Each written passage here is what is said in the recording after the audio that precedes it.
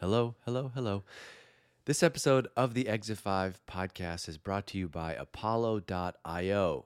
If you share a pipeline goal with your sales team, then you care about the deliverability of your team's outbound emails. No email visibility means no chance to get that meeting. This is the silent nightmare for marketers. We often don't even know that this is happening. The most common cause of it, it's actually an easy one to fix. You're not using the right tool.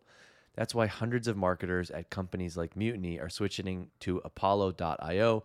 Apollo has every tool you need to power your entire outbound and inbound motions. Yep, that's right. I said inbound emails too. You can ask their team about what that is.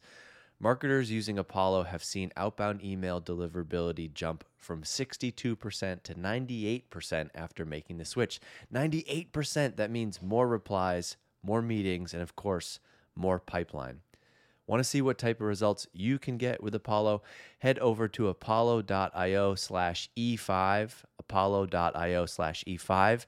If you go there right now, their team will set you up with a free account for you. And as a thank you for your time, check this out. You're going to get a free annual membership to Exit 5. That's valued at $275 just for checking them out. And the tool is free. If you're not already a member, this is a great opportunity. And if you are and you want to learn more, go to apollo.io/E5. Hey, if you work in B2B marketing and need to give your branded events and webinars a boost, I want to take a minute to tell you about Kaltura. They help marketers like you and me run impactful branded events and webinars that look great, are easy to create and manage, and keep audiences glued to their screens so you can improve your attendance rate, get better leads, and maximize your ROI. Whether you're looking to host a flagship customer conference for tens of thousands of attendees like AWS did, an interactive customer education program like Google did, a worldwide product launch like Wix did, or a webinar series like Adobe did, Kaltura's webinar and event platform is the surefire way to engage your audience and deliver results. The tech giants I just mentioned are a handful of the global brands that are already using Kaltura's unique platform capabilities like instant landing page and mini site creation, first-party data, advanced engagement and real-time analytics, seamless integration with your favorite marketing automation and CRM, automatic session recording and video on-demand publishing that allows you to keep collecting leads forever, and a fully branded virtual room for your sessions. Plus, Kaltura's new AI assistant will help you create session descriptions, thumbnails, and repurpose content assets in minutes, while monitoring attendee participation and suggesting on-the-spot engagement-boosting actions. Say goodbye to snooze-and-ars and hello to interactive sessions that offer live reactions, emojis, quizzes, leaderboards, certifications, announcements, and more tools that will help you let your viewers take part in the conversation. You can start all of this completely free. You can get a free 3-month trial right now and experience the magic of Kaltura's webinar platform firsthand. Go and visit corp.kaltura.com/exit5. That's corp, corp.kaltura.com/exit5. Kaltura, where digital experiences become impactful lead generating machines. 1, 2, 3, 4, Exit 5.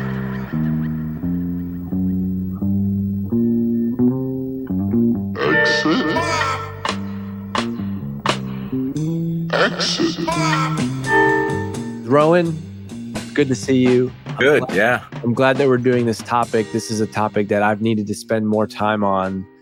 And I think you all are a great fit to present about this topic. But for people who don't know you, who are you? What do you do? Sure. Yeah, Rowan Tonkin. I'm the Chief Marketing Officer here at Planful. I've had an interesting background in the way to this role. I actually started my career as a customer support rep for marketing technology way back in, before SaaS was SaaS, I think. And then I became an implementation consultant working with marketers, like implementing marketing technology. So doing professional services, helping companies like Shell and PayPal transform their planning and approval processes. Then I got into sales for a bit. I was a solution consultant and a sales rep.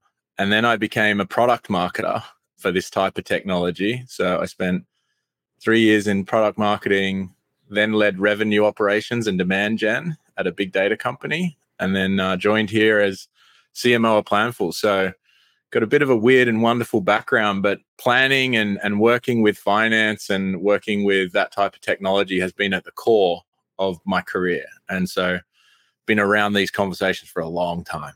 All right. So Sometimes when we do these sessions, right, the people that we do the sessions with are a sponsor of some sort. And what's cool about this one though is Planful reached out and they're like, "Hey, we want to do something with you with Exit 5." But the best part about this is what you're not going to get there's no product demo. There's no software that Rowan's going to go through. This is like a philosophy on how to think about working with finance. And then it's actually the best form of marketing because if you believe that Rowan is smart and the content is good and the content is helpful, then you're going to reach out to Planful and want to actually learn more and see how they can help you. But vendor aside, like I'm excited to get into this session because this is an area for me. I'm somebody who went from marketing manager to CMO over the course of 4 years. And like when I use that tagline with Exit 5, like because you didn't go to school for B2B marketing, this is like the perfect topic and thing that I would budgeting, planning, forecasting, working with finance. As much as I try to label myself as a creative marketer and I got these great ideas, at some point that runs up against to this, like you have to learn how to operate as an executive. You have to get in line with how the company is thinking about marketing. All of a sudden you have a couple $1 million marketing budget. Dave, even though you're this like fun, creative marketing idea guy, you can't just go willy-nilly do whatever you want now that we have a budget and a team of hundreds of people. And so I think this is a session that's going to be very relevant to if you are an up and coming marketing leader and maybe you've never done this and you want to learn more for the first time, or B, you're in this already, but you're looking to sharpen your skills. And I think this is a session that I wish I had years ago. And I'm excited that we'll dive in. I've seen the deck, I've seen the content. And so Rowan's going to drive and we're going to hop into this, but I'm going to play host and MC.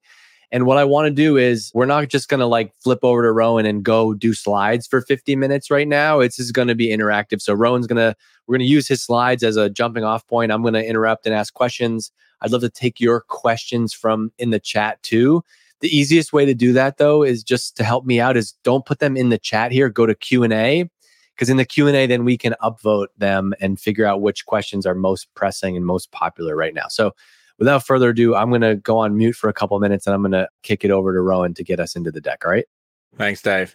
By the way, Rowan is doing anybody that's been in marketing or worked at a company, Rowan's doing the dance right now where he is on the road presenting from his hotel room, which is, so this is like anytime we do some type of webinar session, there's always one speaker that's like, in their hotel room for an hour because they're at a conference or something. So we've been there. Hopefully you can all see my screen. Just let me know. We're good. Yeah, great. You sound good. It looks good on screen. So you got it. Awesome. I'll post on LinkedIn for those that want to follow along with that joke, Dave. I'll post my setup. It's pretty crazy. I got laptop standing on trash cans. All right. So you've met myself, you've met Dave. So let's jump into it. Let's talk about what we're actually here for, which is to talk about planning. But let's demystify it a little bit.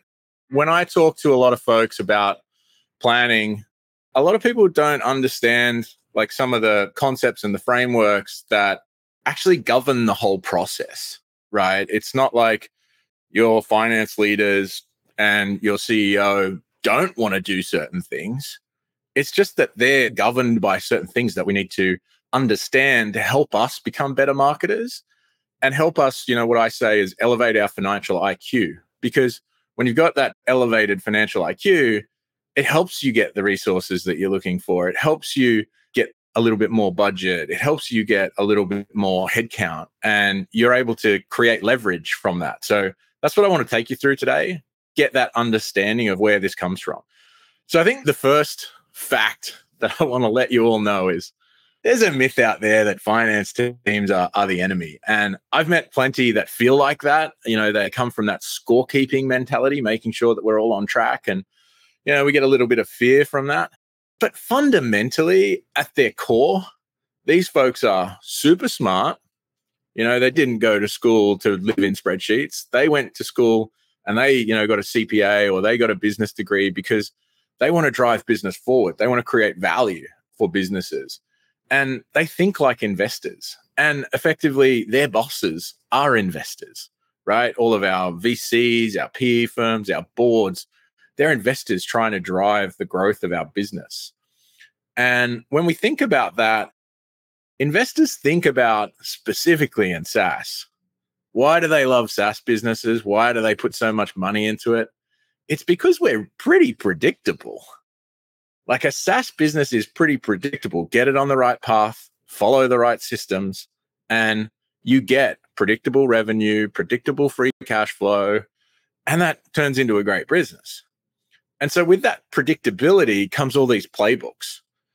And those playbooks really govern how we in marketing get to invest and get to spend our money. And they get to allow us, where are the guardrails, right? Dave talks about guardrails all the time. These playbooks give us those guardrails and make sure that we're not, burning too much cash or ruining the company because we had a great idea that didn't work. And that's really what finance are looking to kind of drive. Well, I also think this is such a good frame to go into, because I also think that you have to zoom out and think about the lens of like you as a like you're here to support the company. As much as we talk about marketing here, like marketing is just actually one piece of the company. There's sales, there's product, engineering, finance, right? And so I think of it as like you have to be able to partner with finance if you're going to serve the company effectively. And so why make it a battle and why be enemies from the gate? And so I have always thought of it now as, I used to get really defensive about it at first. Now that I've had a little bit more age and wisdom and I can back off a little bit, I've realized, actually, wait a second. Partnering with finance and making them my best friend means that I don't have to pretend to be an expert in an area that I'm not an expert in. The same way I'm not an engineer, but I often want to use engineering help to do something awesome in marketing. It's the same thing for finance. And so that was a big change for me. And I love that you started that out of the gate. Like, hey, this is about like, how can you build this relationship? And I think that's what's going to make you most successful. This is great. Yeah, it's all about the go-to-market engine, right? It's not just about marketing. And how many sales reps you have often will be a determiner of things like how much marketing spend are we going to get? Because you've got these rules here that, and I want to caveat this by saying it depends on what type of, led company you are, right? Marketing led, product led, sales led, whatever led, right? There's a lot of different ways to go to market, and there's a lot of variations inside of bigger organizations. But when we think about all of those variations, there are some fundamental truths that are imposed upon marketing budgets and marketing plans, because sales and marketing spend as a percentage of operational expenses typically has to be in some formula, right? And again, it depends on the stage that you're at. If a Series A is going to have a higher percentage than a Series E or D or a post-IPO company. Marketing and sales spend as a percentage of, next year's revenue is also a really big indicator of what phase you're in and what governance is going to be imposed upon you. So if you don't know these questions and what benchmarks you should be following, I'm going to take you through some places to go and get them, but work with your finance team to understand these things. And I understand some of these ratios, because then hey, what are they going to be expecting of me next year as well, right? Like a lot of us are starting planning for FY24. And just having this understanding helps you understand that I'm going to need to do something else. So these are some common rules, right? We've all heard marketing spend as a percentage of revenue, sales and marketing spend as a percentage of revenue. There's lots of rules around there around marketing spend itself. Hey, you should always have around about 60% program spend, 40% headcount. I've seen that, in the 70%, 30%. But people are typically looking for these ratios. And that comes back to boards, investors, VCs, all understand that the playbook dictates these types of things. And yes, there are always exceptions, but they're looking for that predictability. So these are common ones. Go and speak to your finance team about how they think about this. Often your CFO will have some philosophies, and maybe you need to talk about those philosophies with them to get on the same page. Now, another truth is you typically hear we must get more efficient over time. That's not always true, because when you're opening up a new market, a new product, maybe you're creating a category, you're going to be inefficient at the start, and you then might decide to even be more inefficient in a certain phase. But over time, over 3, 4, 5 years, you should get more efficient. It's our job. It's our job to start better using the capital and create the compounding growth, right? Like, I know a lot of us, we invest in SEO early because we know that we're going to get that compounding growth long term. Well, you should also think about that in the way that you're planning. When those numbers change, sales and marketing as a percentage of revenue, over time, they are going to go down, right? We're going to get less of that because the goal of the investors, of the VCs, is to get to profitability, right? You may not be there now, but when you get to that profitability, that's when some of the magic happens and you can reinvest that profit. So we should get there. So I want to give you some tools for where can you learn about some of these, benchmarks, some of these frameworks, and more about really finance, specifically. So RevOps Squared by Ray Reich, they have tons of great reports around state of the market. What are people doing in our industry? Same as Insight Partners, they produce some great content around all of this. The SaaS CFO, Ben Murray, he has courses and newsletters where you can learn how to elevate your financial IQ. Many of us follow the Kell blog. Dave Kellogg, has some great detailed blogs about how to think about certain aspects of a go-to-market organization for B2B SaaS. And then another gentleman, CJ Gustafsson, creates the Mostly Metrics newsletter. This is fantastic for helping you understand, value of equity and things like that, but also really breaks down SaaS metrics and SaaS financials and helps you understand how companies go to market. Great ways to elevate your financial IQ. Can we go back, just double click on that one for a second? One of the number one questions people ask is like, for that previous slide that you had about like percentage of, marketing and sales as a percentage of operating expenses, sales and marketing spend as a percentage of revenue. You mentioned that these things vary over time, seed, A, B, C, whatever. Do you have a place that you would go to find one of those benchmarks? Like if I was a Series A startup and I wanted to know what percentage our revenue, what spend percentage should be, like where do I even go to find something like that? Yeah, I would look at Insight Partners firstly. They have a really good breakdown and they break it down by these types of things. Like, is it a product-led growth company? Is it Series A? Is it, where is it? Because it does all vary, but they create cohorts and cohorts help us figure out, okay, where are we? So I go to Insight Partners. They have great data there. And then a RevOps Squared have a lot of great data. And then finally, Mostly Metrics, they also break this down to say, here's how these types of people are doing it and where that fits in with typically public companies. But that also gives you an understanding of where you need to get to. Beautiful. Thank you. Right. So I think there's another important frame when we get to planning that is really important. And this is going to dictate really how you go get your plan approved, how you think about your plan, and how you build your plan. And you've got to understand that in our business, we have lots of different metrics, right? Like in marketing, you can see over on the right, we got leads, MQLs, number of meetings, conversion rates, all our channel metrics. We've got metrics coming out ears. And often we try and answer questions from our CFO or from our VP of finance about how we're doing. We try and answer those questions with operational metrics and operational data. But what we need to do is level up and go to the next level, which I would consider the commercial metrics. These are the things that you should talk about outside of marketing, on your company town hall, on your, with your one-to-one with your sales leaders, with, the reps. Okay, I'm talking about win rates, pipeline, average selling price, how much we're spending to get each dollar of pipeline. They're our commercial metrics, and they're driven by those operational metrics. And then the final point is those commercial metrics drive the financial metrics of the business. And that's what finance mostly cares about. And we need to report back to boards and, report internally to the C-suite. How are we doing on bookings, revenue, gross margin, net revenue retention, free cash flow, right? All of those things are big, important financial metrics. And what I see a lot of folks do is when they get asked a financial or a commercial question, they answer with the operational detail. And that's where a lot of that conflict comes in. And this is something that we really need to step back as we're building our plan. Start with the financial plan, right? All the things that we just talked about. Hey, where are we going to be as a percentage of revenue? What is our goal for this? That's going to determine how much budget you get. I would love to say to all of you, and I'd love this for me to be true, hey, I'm just going to go out and build this great plan and it's going to be 30% year over year of what I had last year. And I'm going to achieve X.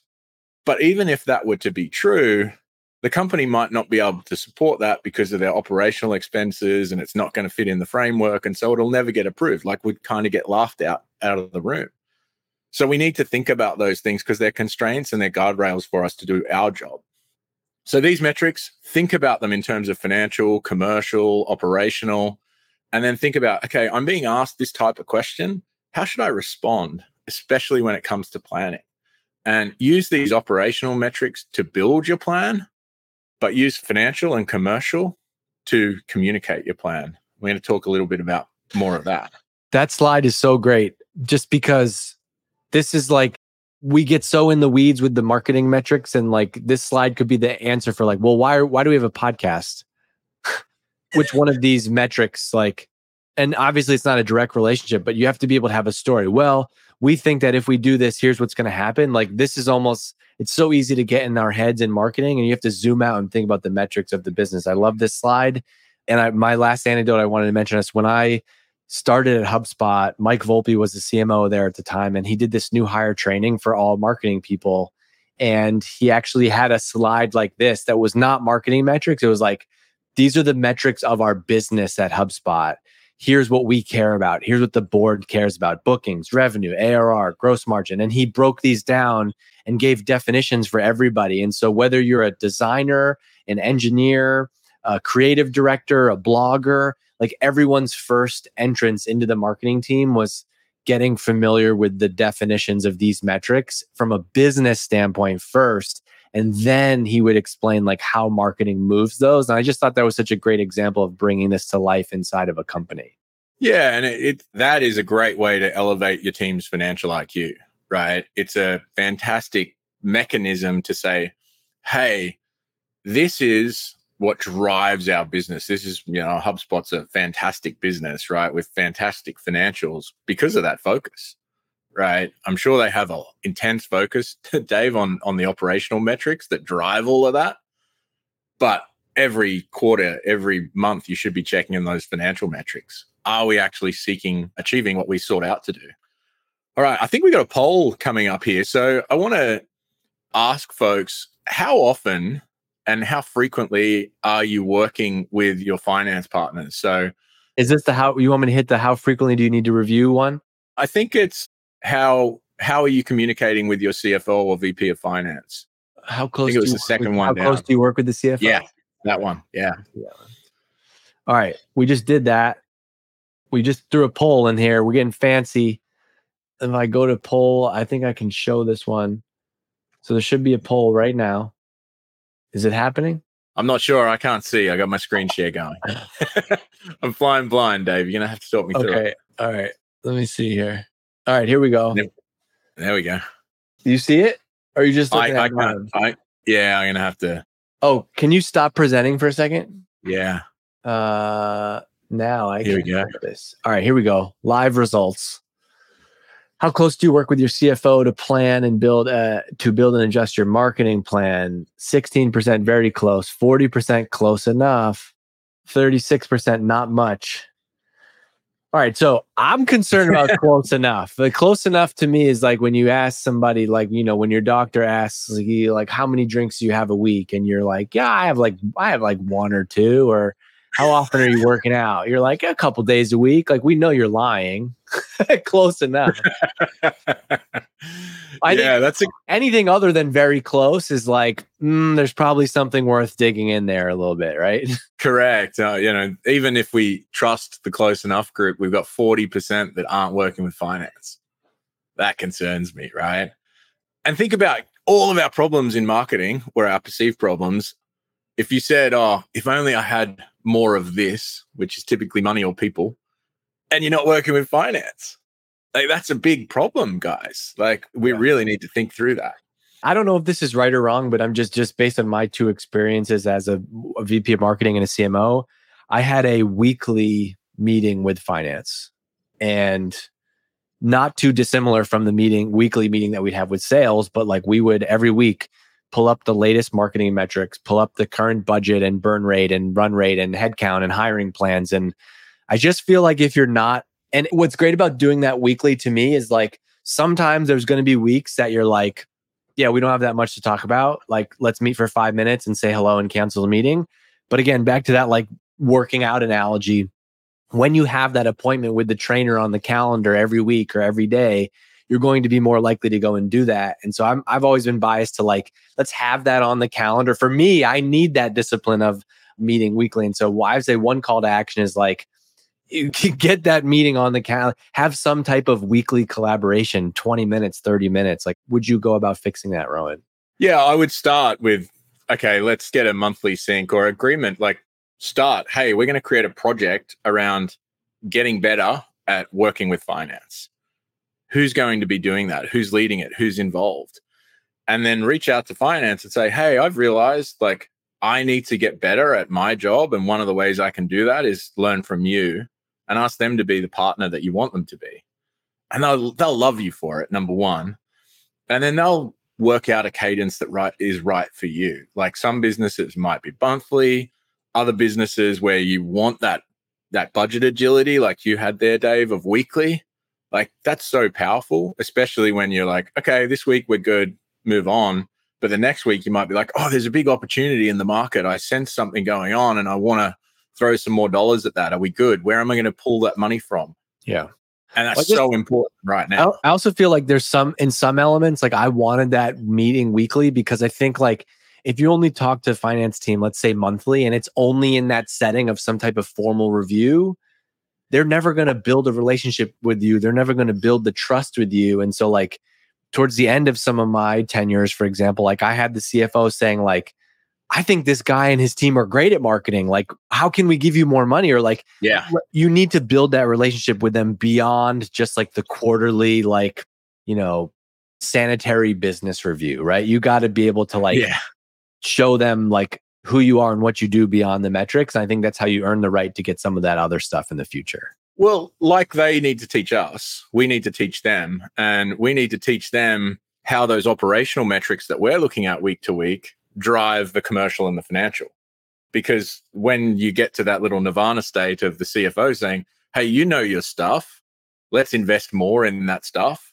That's the place that we all want to get to. But you can only get there when you give them an understanding of, they need to elevate their marketing IQ, right?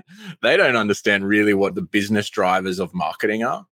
Sales drivers are a bit easier, right? You just give them opportunities and pipeline and look at the conversion rates and make sure that they're holding true.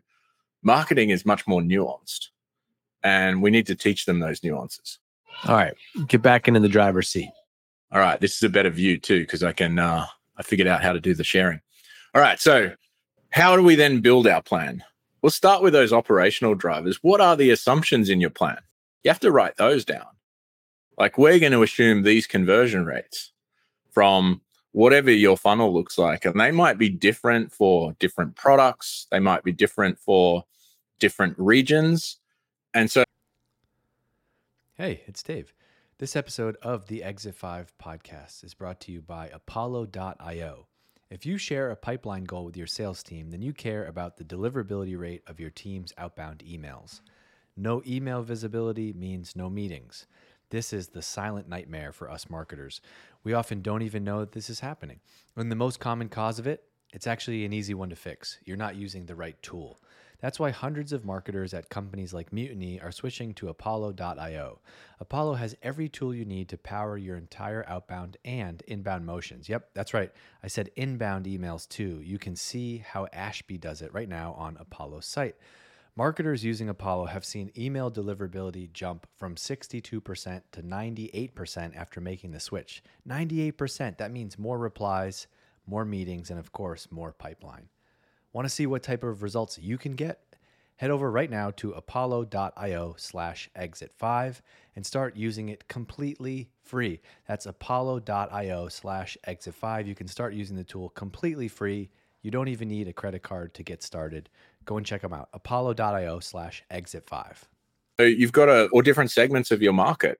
So you got to start with those assumptions because that's also how you need to communicate your plan is you need to say, hey, these are the assumptions I made. And then we can test those assumptions to see if the plan makes sense. Coming into FY23, if you were assuming your conversion rates were the same as they were last year or the year before, you might have got caught out, because I think we all know our win rates are probably hopefully holding steady for most folks. But, sales cycles have absolutely extended for most businesses. We're seeing a lot more pressure on pipeline for most businesses. So it's really hard out there. It's much harder than it was last year. And if your plan was built on, conversion rates from, an average of the last 2 years, then you might be struggling against your plan. And that comparison is really important. And then, so we're going to talk about this in a little minute here. Presenting your plan with commercial and financial outcomes. So here's how I built my plan. These are the operational drivers and assumptions that I made. And here's how we're going to present the plan. So let's jump into how we should build a plan. So select your planning approach, right? Is it going to be tops down? Is it going to be bottoms up? What way do you want to actually plan within your team and business? And finance will probably have a good view on that.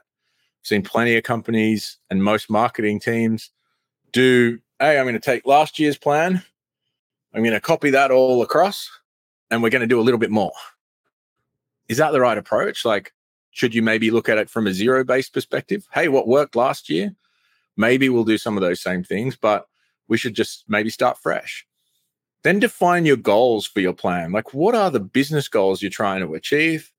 Take those metrics from previous slide, like take the operational metrics, use those funnels, and then determine how much you want to spend on your biggest chunk of expenses, typically demand generation, typically. Then create your overall budget, right? I'm going to break it out. I think about it in terms of what I call direct and indirect, and we'll talk through what those ratios are. But here's the stuff that I can correlate directly with pipeline using things like attribution. And here's the things that I can't. And here's some experiments. And when you build your budget in that way, you can then communicate, hey, finance, here's the predictable stuff that I know. And here's the stuff that I'm testing. And here's the stuff that, we spend money on a podcast. It's hard to do attribution on a podcast. You can do self-reported and you can do lots of things, but it's hard to justify that investment to a finance person who wants inputs and outputs. So classify it as this is a bit harder, and they'll put it through a different process in their minds. Add in your committed spend. Like, we already have commitments for next year. You've got SaaS spend that runs year over year. You've got event spend that you might have already said, hey, we want to get the best booth next year. So put that in there, and then assign the owners. Ownership is really, really important, because when there's no owner, no one's monitoring, and you're not finding the underspend, and therefore you're not spending all the money that you could be every way through the year, and you're losing budget agility. So think about these steps in terms of, okay, what is the planning approach finance want to go through? How do I want to go through the plan as a leader, or maybe as a functional leader of a department? Hey, I want to go bottoms up, or I want to go tops down. Define your goals, apply budget based on those goals, and then run through that process. So next step, now you've built your plan, you got to communicate it, right? So I think the really important thing to do is to focus on the results and focus on them at that commercial and financial level. So start at goals. Hey, we have this goal. This goal, I'm spending this amount of money on, and these are the outcomes I'm expecting for that goal. And those outcomes could be different per goal, right? We all have goals around increasing brand awareness. We all have typically goals around increasing sales or increasing revenue. We all have goals around maybe like, I need to do more upsell, right? So you're going to have different goals for different parts of your business, and they require different levels of investment. They also require different results, right? Not every goal is going to have a revenue number associated with it, and nor should it. For example, increasing brand awareness, it's really hard to track that brand awareness to revenue, right? Like, you can spend projects with agencies and consultants and get there with an 8-week project and $100,000, but not all of us have that.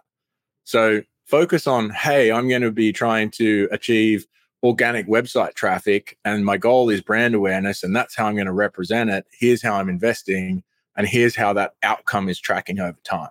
And that's communicating in financial terms, not the marketing terms, because you have a cost per outcome. Context matters, right? A lot of these finance people don't know what good is, just like we don't know some of the rules that are being, governed on us. So give them the context. And that comes back to what Dave was talking about earlier. You got to bring them along throughout the year. You've got to help them know how our business works and what those operational drivers of our business are. Some businesses is SDR activity might drive most of your pipeline. Other businesses, it's all content led. Other places, it's all event led. You've got to talk through to your finance person because they may not know that. And they might have been somewhere before where it was all kind of demand gen and, webinar led. And then next thing they're in a new business and you're talking about other things that they don't understand. So you got to help them, right? You got to tell the truth. This is a really important one. When things aren't working, you got to tell people. It's hard, right? I think most people should have read Cialdini's Influence book. When we make decisions, we're committed to those decisions and then we consistently apply that commitment. And so as marketers, it's often really hard for us to say, oh, I really wanted to do this thing. I thought it was going to be super successful. So we keep just doing it because we're like, no, I'm committed to that decision. So it's really hard to step back and say, oh, it's not working, right? So you've got to tell the truth to yourself and then to finance about, hey, it's not working. And then tell the whole truth, right? Don't just give them that little sliver. You've got to tell the whole truth. Hey, it's not working. And the opportunity cost that we missed out on is this or whatever that might be. You have to tell the whole truth because when you do that, they then understand, okay, we've taught them the operational drivers. We understand the commercial and financial outcomes. Now, how do we get back on track? And they can help you do that. And then I think this is really important. When we're having these conversations, it's about teaching, not preaching, right? Quite often, and we're on the receiving end of this sometimes as well, is you get preaching from other leaders and you're like, yeah, I get it. And it goes in one ear, out the other. You got to teach people. You got to sit down and help them understand how marketing is actually working. And that comes from the consistency that Dave was talking about, right? You can only elevate their marketing IQ by being consistent. And in Dave's analogy, you got to go to the gym every week. Probably more than that, right, Dave? Every day. Dave Kellogg talks about, to your point about the truth in our podcast that we did with him, Dave Kellogg talks about, I forget the exact way he phrased it. He's much wittier and smarter than I am, but he basically says that you have to present the facts and not have a bias or not try to couch how you explain them, and you will do better and gain more credibility and get help from the rest of the organization if you present the facts. And I've made this mistake of this metric is down 30% and I'm going to get smashed in this executive leadership meeting. And so I come in with my whole presentation ready to defend it and explain why, when what I should have done is explained, we missed, here's why, here's where I need help. And that can sting, but I think you make so much more progress when you take that approach versus the younger me approach. Yeah, the younger you was telling the truth, but not the whole truth. Right?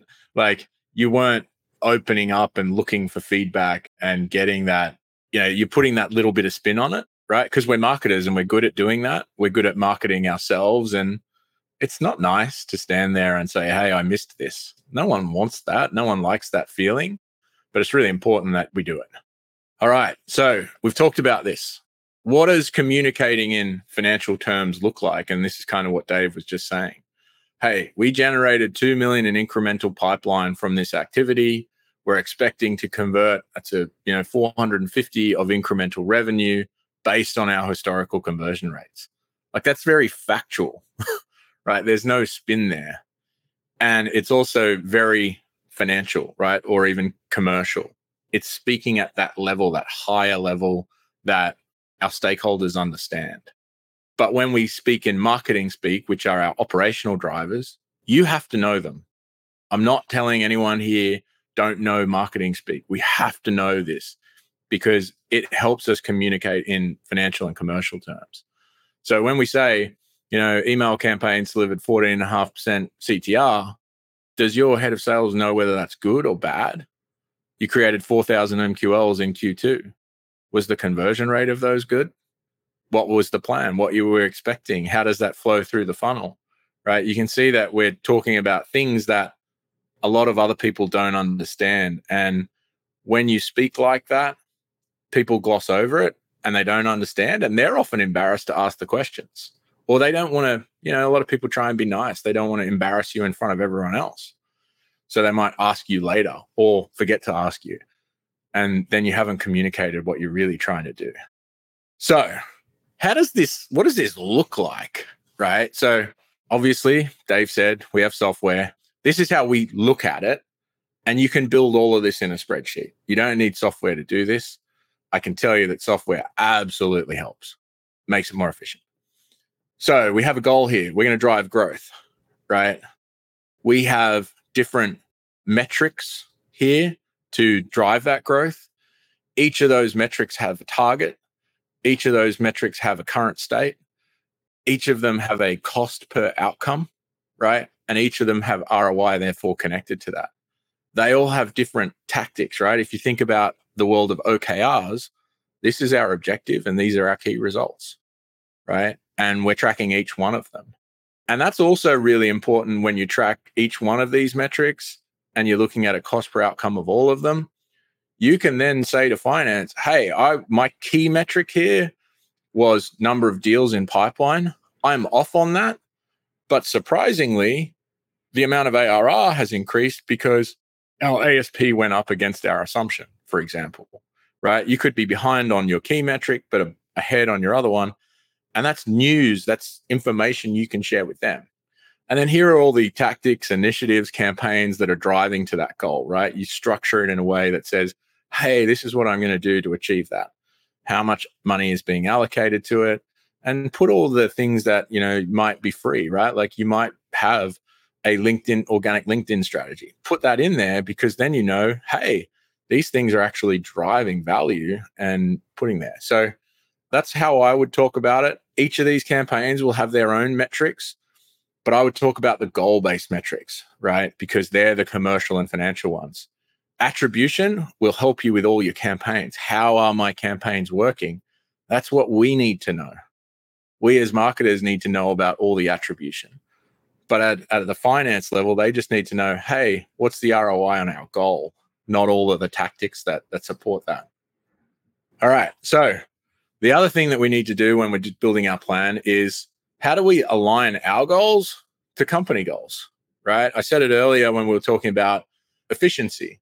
You might have an efficiency, a goal in the company to open a new market, right? Hey, we're going to go from North America to APAC. Well, that's great, but it's also more expensive to do that, right? Typically, you need to hire people. We need to go and create a brand out there that might not be there. We need to go and figure out what does the market look like? How do people buy over there? What's the process? We might need new content. We might need to localize all that content. It all comes with an associated cost. But if there's a company goal tied to that, then everyone can understand, hey, this company objective of going into a new market is going to cost us more and it's going to be more inefficient than other parts of our plan.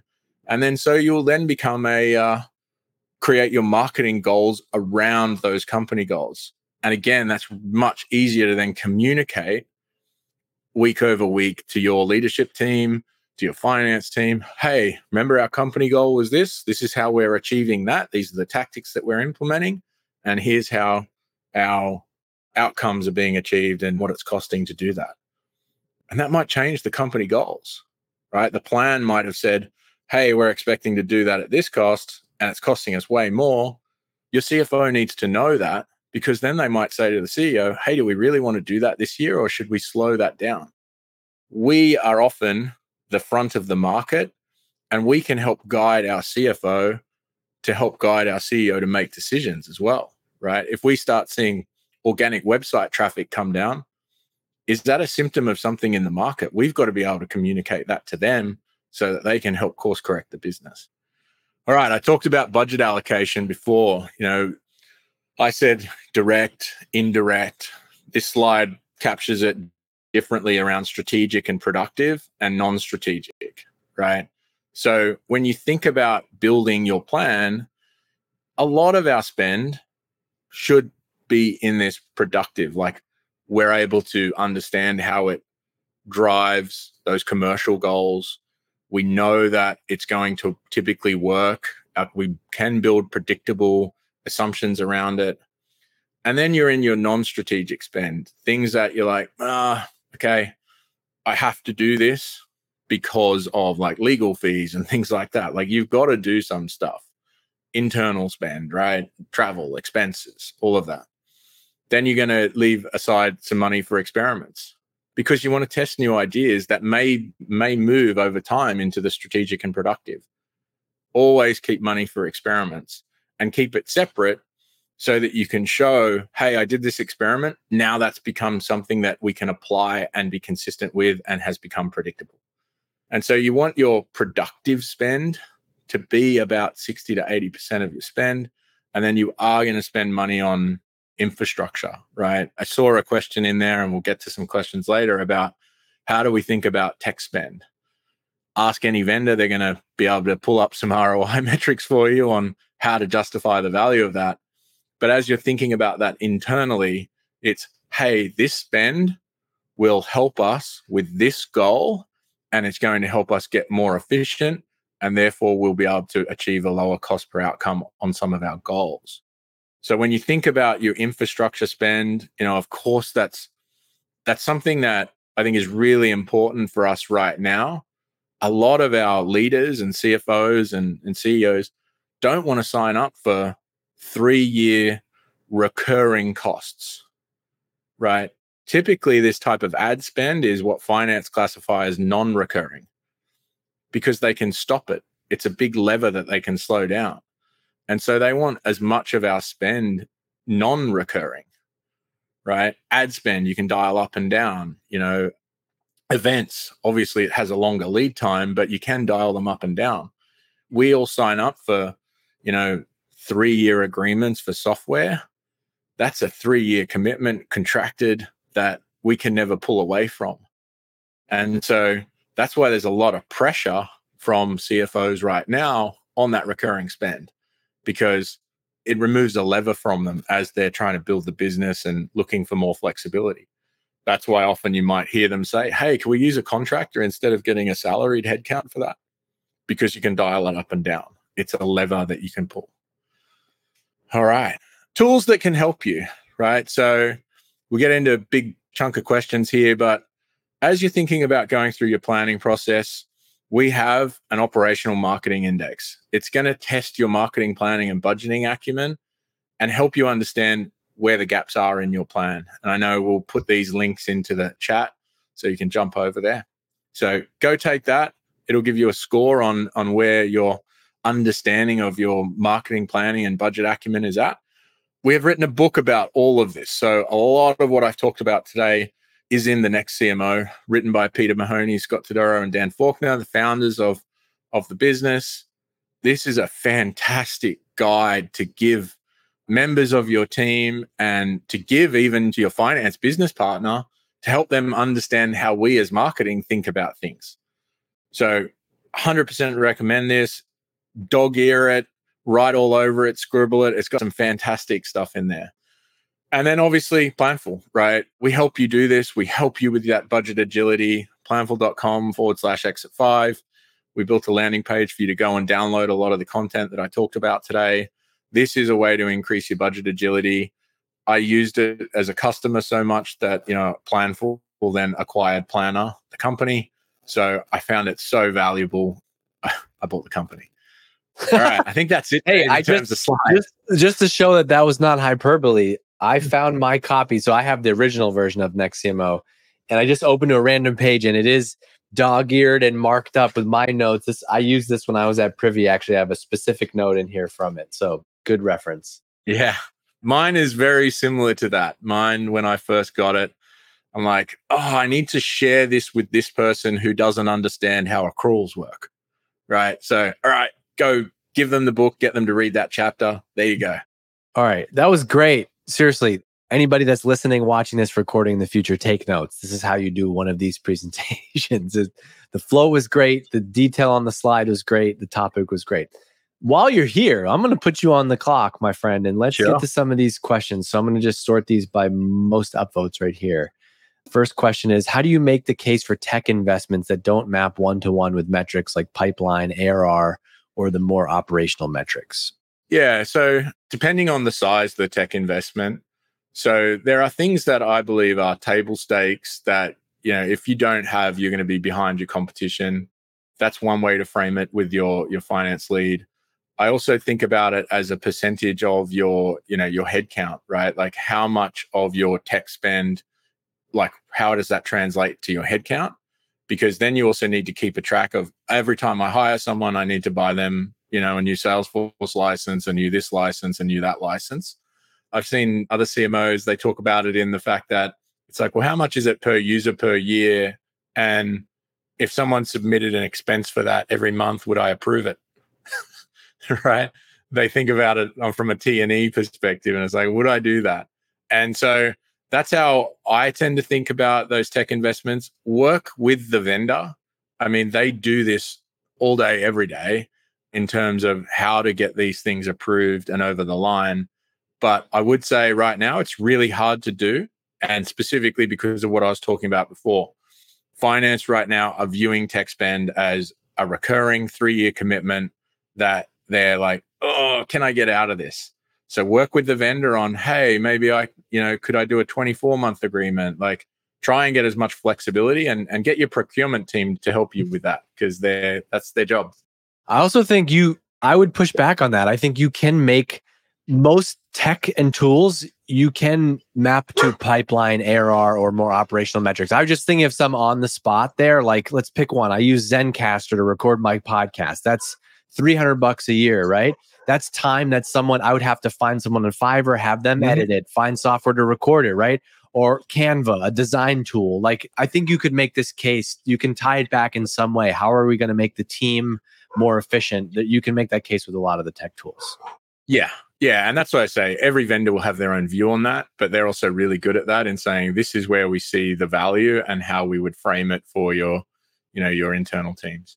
All right. This one's for you. You can answer this if it's not going to give away anything secret or confidential if you're comfortable answering it. But as a CMO running a successful company right now, what's one of your big bets in marketing for 2024?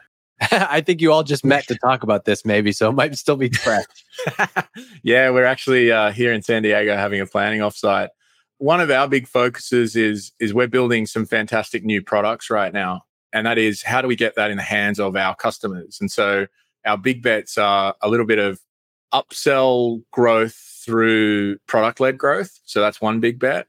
But also trying to get, and then this is specific to our audience, is more events for our customers. So customer events, our user conference, they're things that are our big bets in 2024. I'd also say we've done a really good job of kind of making some big bets over the last few years that are paying off. So we're just going to keep being consistent with those. Let me see what else is worth answering right now.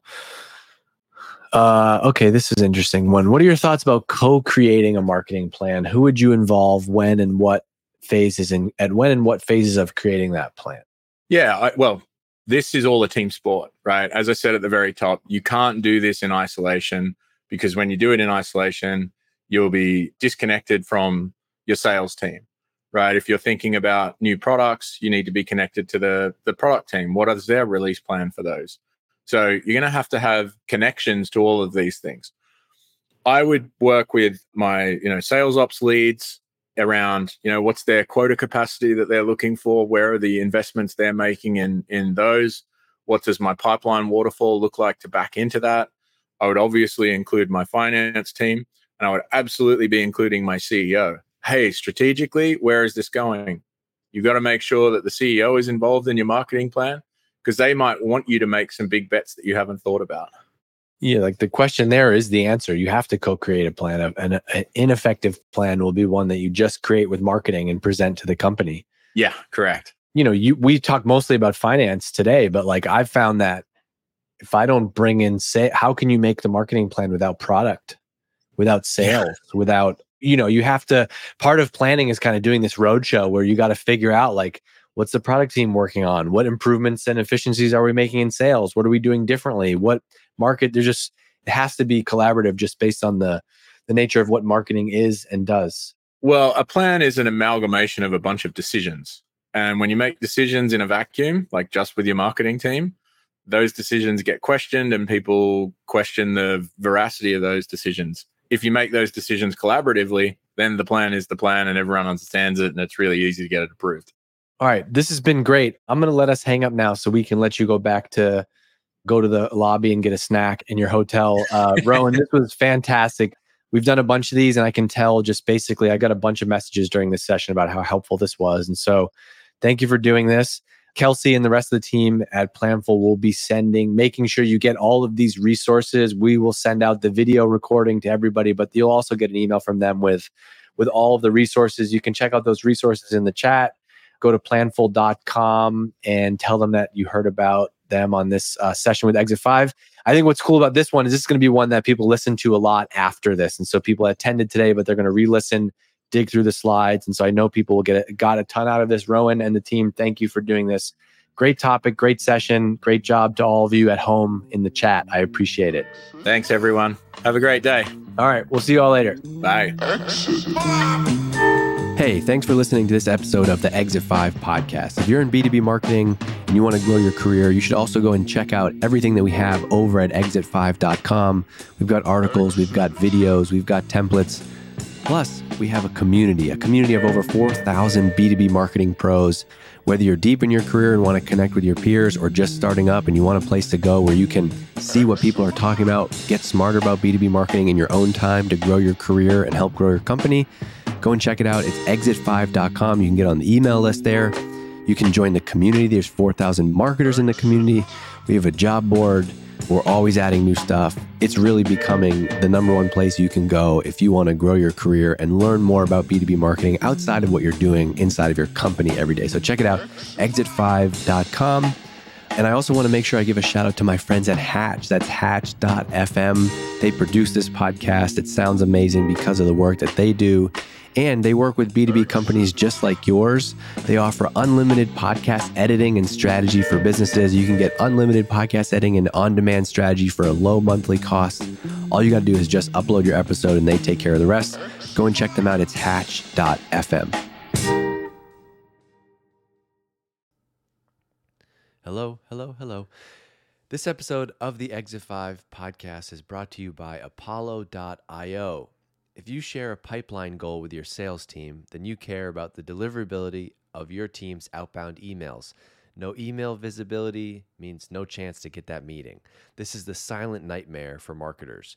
We often don't even know that this is happening. The most common cause of it, it's actually an easy one to fix. You're not using the right tool.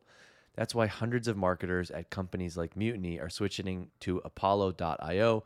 Apollo has every tool you need to power your entire outbound and inbound motions. Yep, that's right. I said inbound emails too. You can ask their team about what that is. Marketers using Apollo have seen outbound email deliverability jump from 62% to 98% after making the switch. 98%, that means more replies, more meetings, and of course, more pipeline. Want to see what type of results you can get with Apollo? Head over to apollo.io/E5, apollo.io/E5. If you go there right now, their team will set you up with a free account for you. And as a thank you for your time, check this out. You're going to get a free annual membership to Exit 5. That's valued at $275 just for checking them out. And the tool is free. If you're not already a member, this is a great opportunity. And if you are and you want to learn more, go to apollo.io/E5.